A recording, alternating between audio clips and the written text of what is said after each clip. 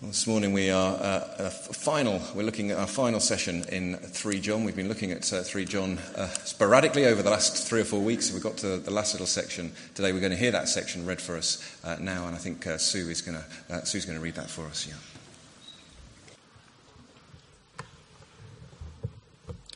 The elder, to my dear friend Gaius, whom I love in the truth. Dear friend, I pray that you may enjoy good health, and that all may go well with you, even as your soul is getting along well. It gave me great joy to have some brothers come and tell about your faithfulness to the truth, and how you continue to walk in the truth.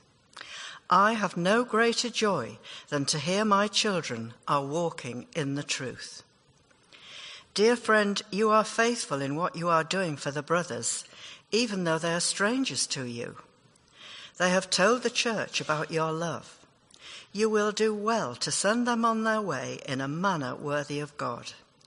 It was for the sake of the name that they went out, receiving no help from the pagans. We ought, therefore, to show hospitality to such men, so that we may work together for the truth. I wrote to the church, but Diotrephes, who loves to be first, will have nothing to do with us. So if I come, I will call attention to what he is doing, gossiping maliciously about us. Not satisfied with that, he refuses to welcome the brothers. He also stops those who want to do so and puts them out of the church. Dear friend, do not imitate what is evil, but what is good. Anyone who does what is good is from God. Anyone who does what is evil has not seen God. Demetrius is well spoken of by everyone, and even by the truth itself. We also speak well of him, and you know that our testimony is true. I have much to write to you, but I do not want to do so with pen and ink. I hope to see you soon, and we will talk face to face. Peace to you. The friends here send their greetings. Greet the friends there by name.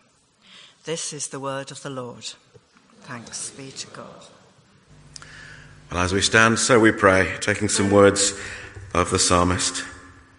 O Lord, hear my prayer. Listen to my cry for mercy. In your faithfulness and righteousness, come to my relief. Do not bring your servant into judgment, for no one living is righteous before you. Teach me to do your will, for you are my God.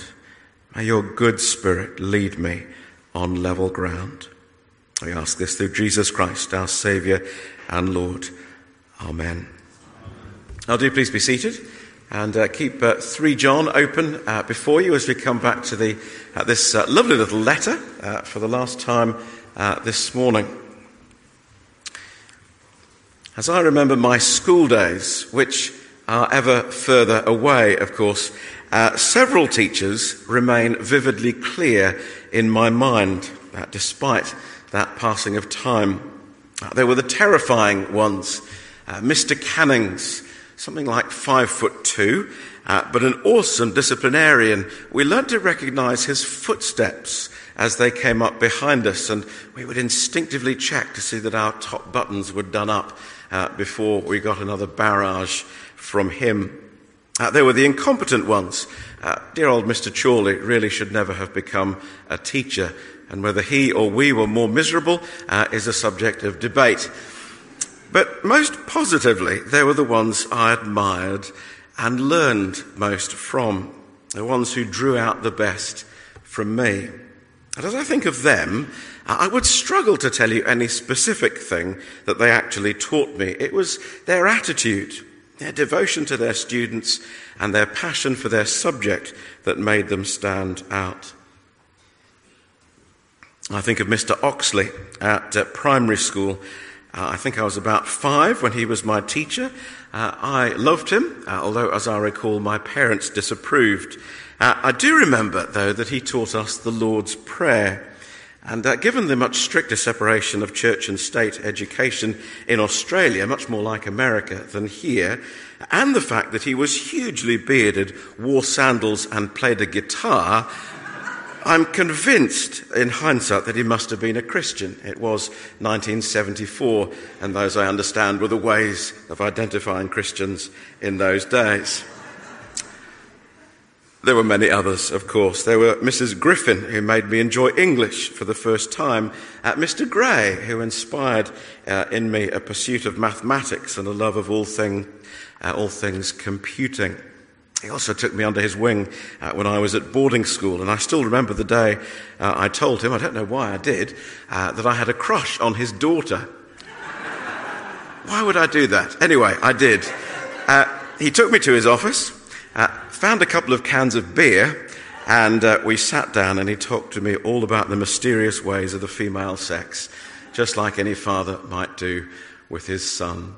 He was a good man, and it was exactly what I needed, even if it might not have been approved of in the 21st century view of education. But what was key with all of these teachers was not simply that they knew their subjects well, though they did. Neither was it just that they evidently cared for and laboured over the young people in their classes, though they did that. It was the combination of those two things that made them inspiring teachers. In hindsight, they seemed to have both a love for what they taught and a love for the young people to whom they were teaching it. And that combination made us want to follow in their footsteps. There is a parallel and more profound truth in spiritual things. In this third and final look at the Apostle John's third letter, we shall see on the surface what has been running underneath throughout the letter. Namely, that authentic Christianity always marries a love for Jesus Christ as the truth to a love for the church, the people of Jesus Christ, who walk in his truth. John has written this letter to his beloved friend, the well-beloved Gaius. He's encouraged him back in verse 4 that he's walking in the truth. And the reason for John's confidence about his friend's spiritual state is the costly hospitality that he's been showing to the travelling Christian missionaries. Verse 6, they've told the church about your love. How do I know you're walking in the truth? Because of the love that you are showing. A devotion to both subject and student marks an admirable teacher in any field. In a similar way, a devotion to both Christ and Christ's followers marks an authentic Christian believer. Truth and love. John's favourite words, my favourite words, are inseparable companions in vital Christianity. And so in the first 8 verses, John encourages his dear friend to persevere in these things. Then in verses 9 and 10, as we saw last time, we come across the ugly character of the Reverend Diotrephes, the vicar of Gaius' church. He seems to have been faithful enough in his preaching, at least for now. But the hallmarks of his character are pride and lovelessness. Here is truth without love, which in the end is no truth at all if Christ is the truth. And so what therefore must Gaius do to keep his soul getting along well? John has encouraged him, but there's great danger in his church, for the very pastor himself is modelling something contrary to authentic Christianity. So now in this final section, John comes to encourage his well-beloved, his friend Gaius, about how he can keep going well, how his soul can prosper, even with the discouragement of the leadership of his own local church. What must he do? 3 things. First, he must find himself some good teachers. Not necessarily teachers in the formal sense, but godly role models whose integration of truth and love he can imitate. Believers who will spur him on to continuing and deepening faithfulness. We see this in verse 11. We persevere by imitating wisely. Second, he must discern who is worthy of such imitation, which is not as easy as it seems. Demetrius is given as an example, verse 12, and the testimony he receives enables us to make right choices in these things too. We discern by listening carefully. And third, Gaius will be encouraged much more fully when he sees the apostle face to face, verses 13 and 14. Likewise for us, we encourage one another as we spend time with each other, as we speak in person. How will Gaius keep his soul getting along well with all the discouragements that are there for him? How will we do the same? Well, we'll persevere by learning to imitate wisely. We'll discern by listening carefully. We'll encourage by speaking personally. First, in verse 11, we persevere by imitation. Having described the proud and wicked Diotrephes, John urges Gaius, "Dear friend, do not imitate what is evil." Fairly clearly a reference back to Diotrephes. Do not imitate what is evil, but what is good. Anyone who does what is good is from God. Anyone who does what is evil has not seen God. We know, don't we, as parents, that our children imitate us. And isn't it chastening when it's our flaws that they imitate?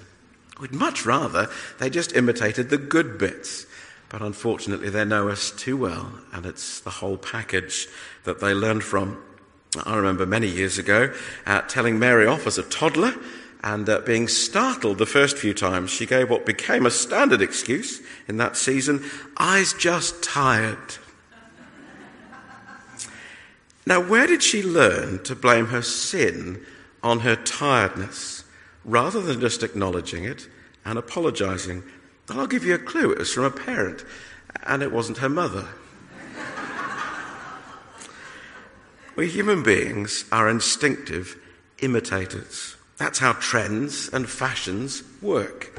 And John here simply acknowledges this is part of the way our minds are constructed. But the choice we have is in who we imitate. At least as adults, that becomes something we can more consciously decide to do. And it's a hard choice to make, not because we can't tell the difference between good and evil, but because we inwardly, instinctively incline towards evil. And outwardly, when we open our eyes, we will find plenty of encouragement in our culture to pursue ungodliness and selfishness rather than Christ's ways. And sadly, as for Gaius, that ungodliness doesn't always stop at the church door, but is manifested for him even in his minister. So put yourself in Gaius' shoes. Here he is, seeking to be a faithful believer, yet his own behaviour is being openly contradicted and condemned by his strongly minded, ungodly minister. It must have been rather tempting, don't you think, to justify conformity to Diotrephes' influence. After all, he was the vicar.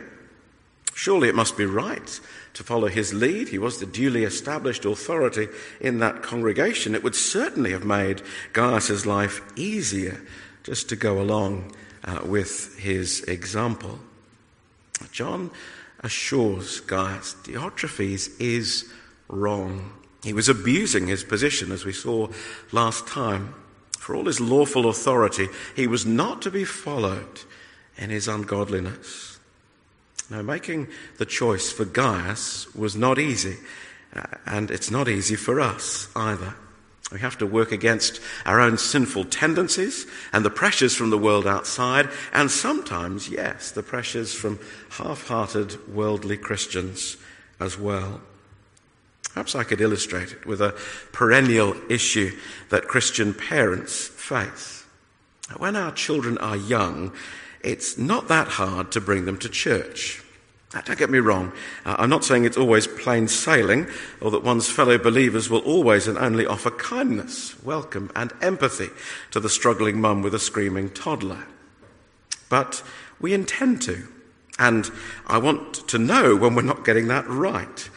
And I want to honour the many in our congregation who sacrificially serve even now in creche and Sunday school, every week in our welcome team and in TOTS and in many other ways to make children and their families welcome here. And certainly if you ever discourage or fail to accommodate a child and their parents from being fully welcomed here at St. John's, you will find yourselves at loggerheads with me, and I would argue with Jesus as well. But younger children grow up. And as they grow, they begin to develop their own interests and commitments. It's a good thing. We encourage it as parents. We want our children to grow to the point of fashioning their own lives and becoming more independent of us. But those other interests, especially in our culture, will often find expression in commitments that clash with Sunday morning church. What do you do at that point as a parent? There aren't any easy answers. Whatever you do can go horribly wrong. There's no formula. Our choices may be limited by a spouse who takes a very different view or 100 other complicating factors. But let me ask the question anyway. I know that many of us have over the years. What do you do?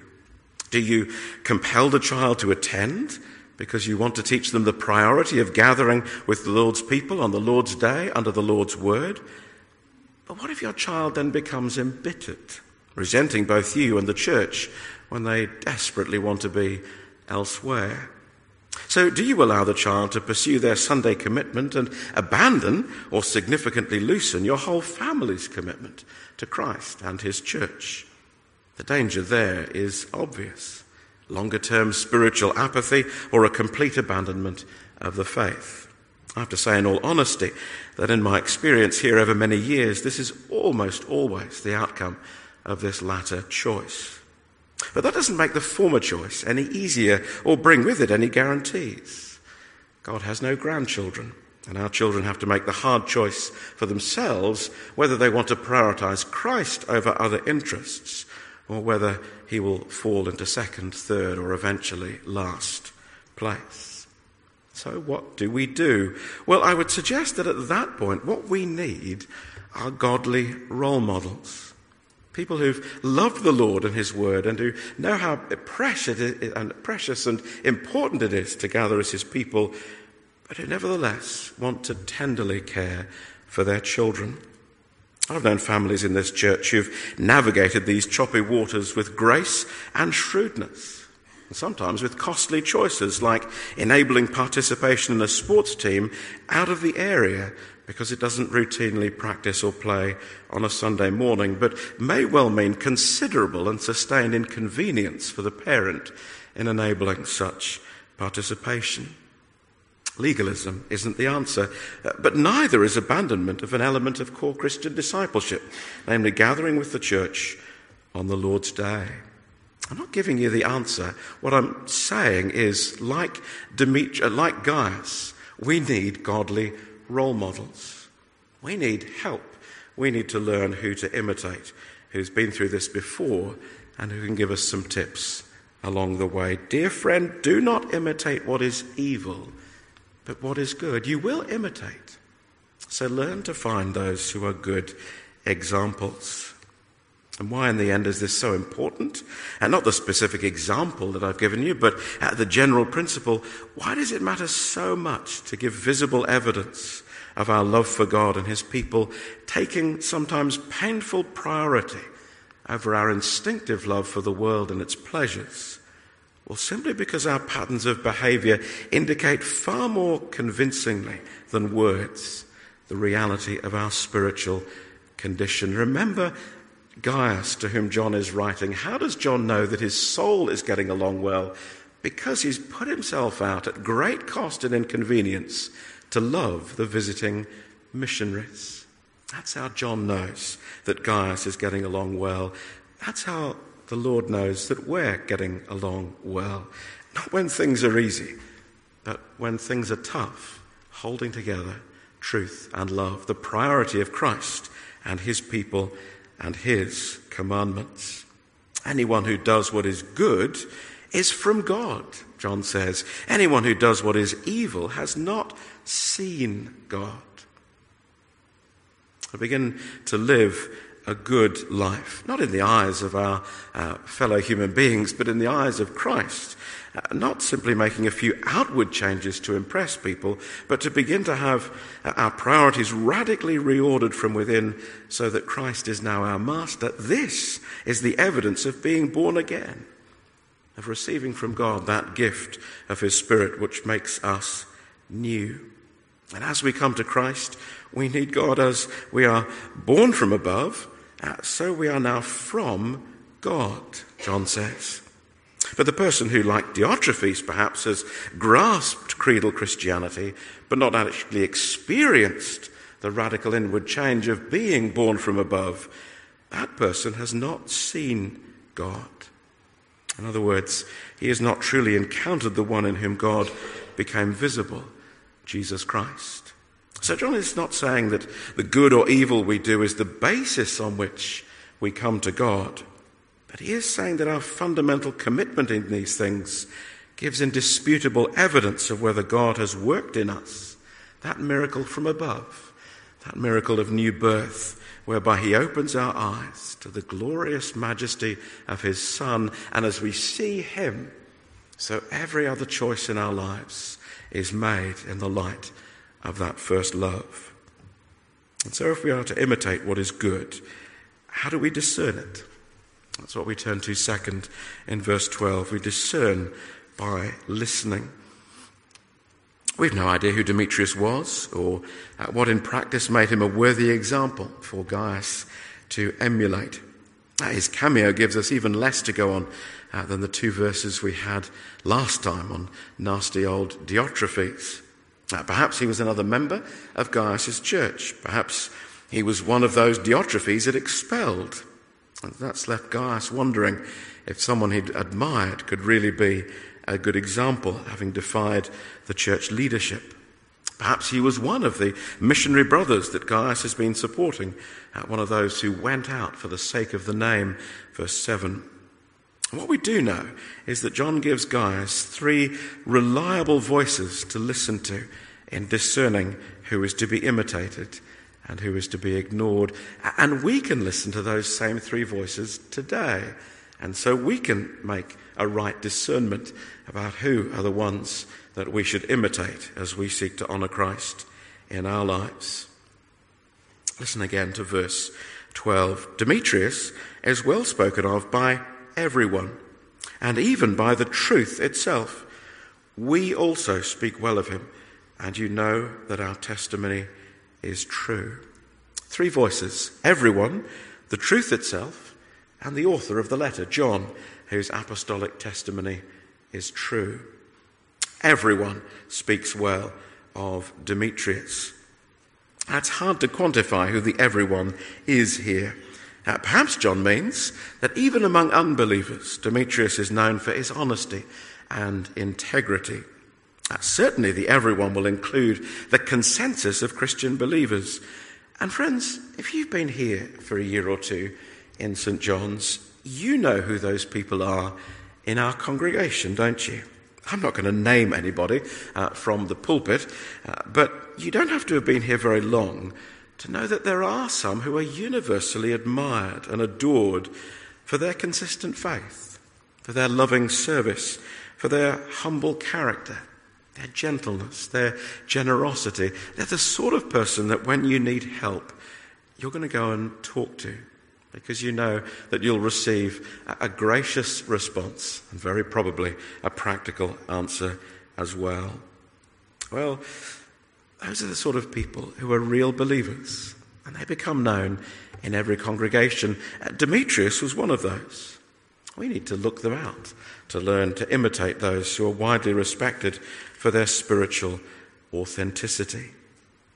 And the second voice, the truth itself. As throughout John's letters, the truth means Christ's truth, revealed in the Scriptures, the word of truth, and that word borne witness inwardly by the Spirit of truth. Congregations may be collectively led astray by those they admire, but here is the objective anchor and benchmark for questions of good and evil. Jesus Christ has revealed in his word that inward witness borne to by the Spirit. The world meanders in its definition of good and evil. That which was good 30 years ago is no longer good today. Churches do likewise when they take their eyes and ears off Christ's written word.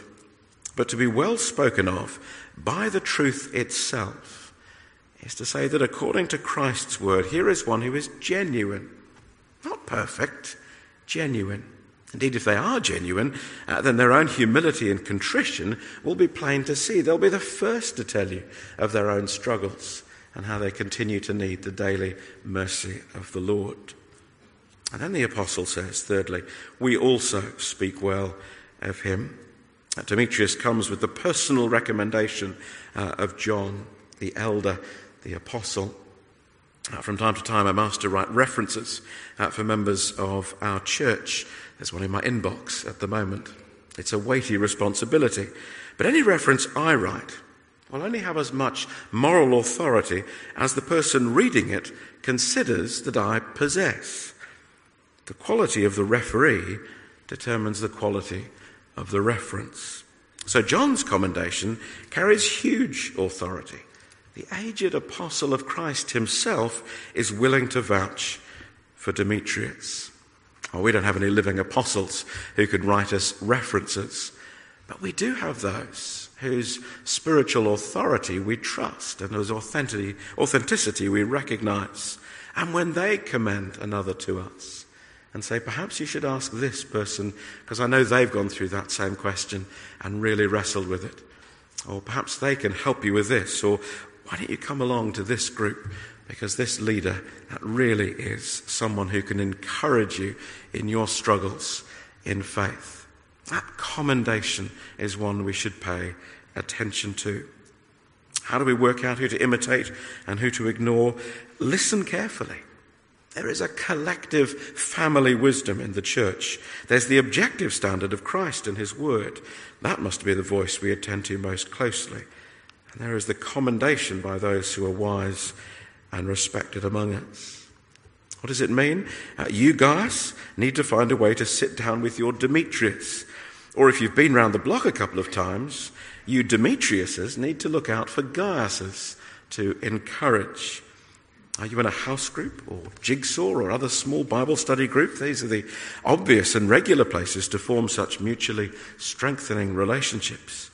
If you're a parent of a teenager, have you sought wisdom from those who've done this before? Are you encouraging your youngster and enabling them to be part of our crossover group? There are countless other ways in which we can put this into practice. It's not just these formal ways. We all need to grow ears that will attend to the godly wisdom of a Demetrius, even as we grow to be like him. So we persevere by imitating wisely. We discern by listening carefully. Thirdly and finally, we encourage by speaking personally. Verses 13 and 14.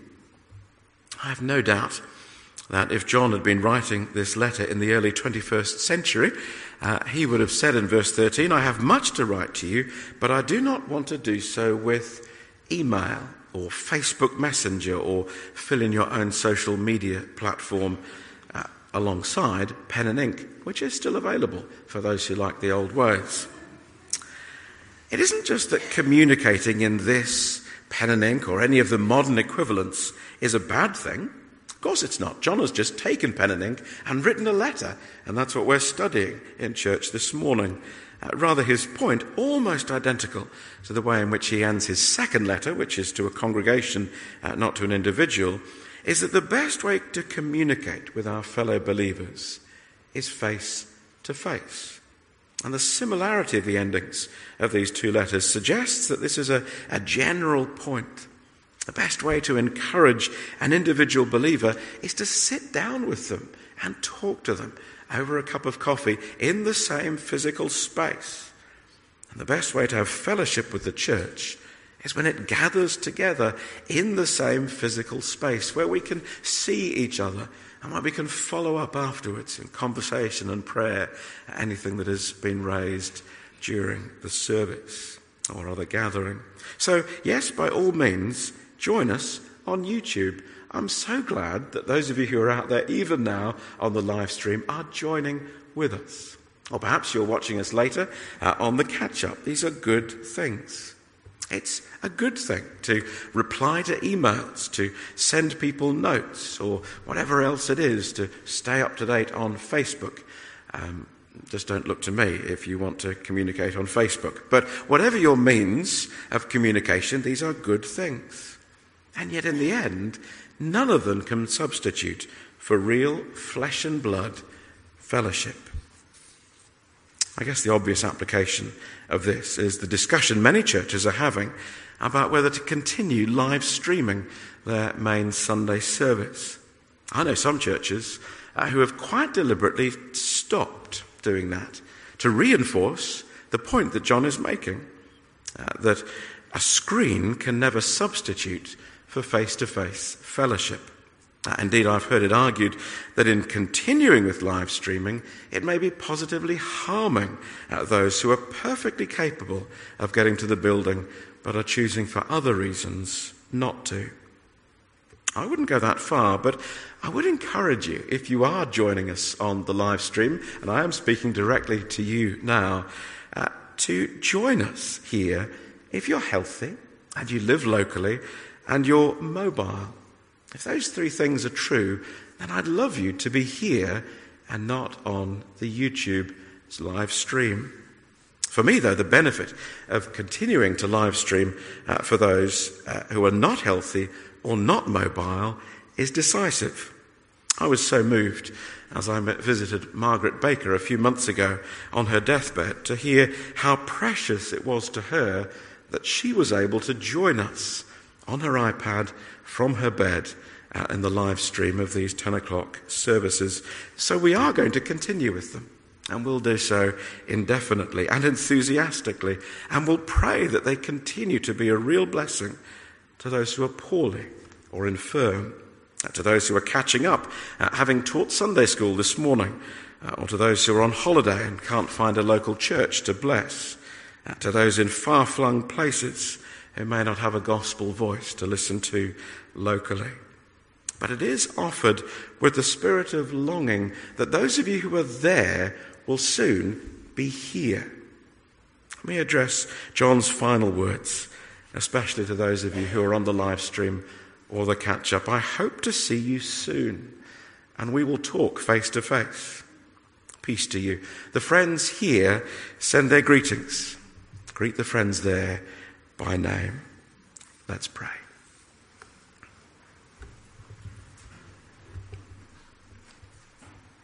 Heavenly Father, thank you for the example of John and Gaius and Demetrius, who walked in truth and lived in love many centuries ago, and who continue to do so with you in eternity, face to face with their loving Lord. As we seek to follow in their footsteps today, knowing the same Lord, believing the same gospel, having the same hope, grant that we will do so by persevering as we imitate wisely, by discerning as we listen carefully, and by encouraging as we speak personally. In Jesus' name, amen.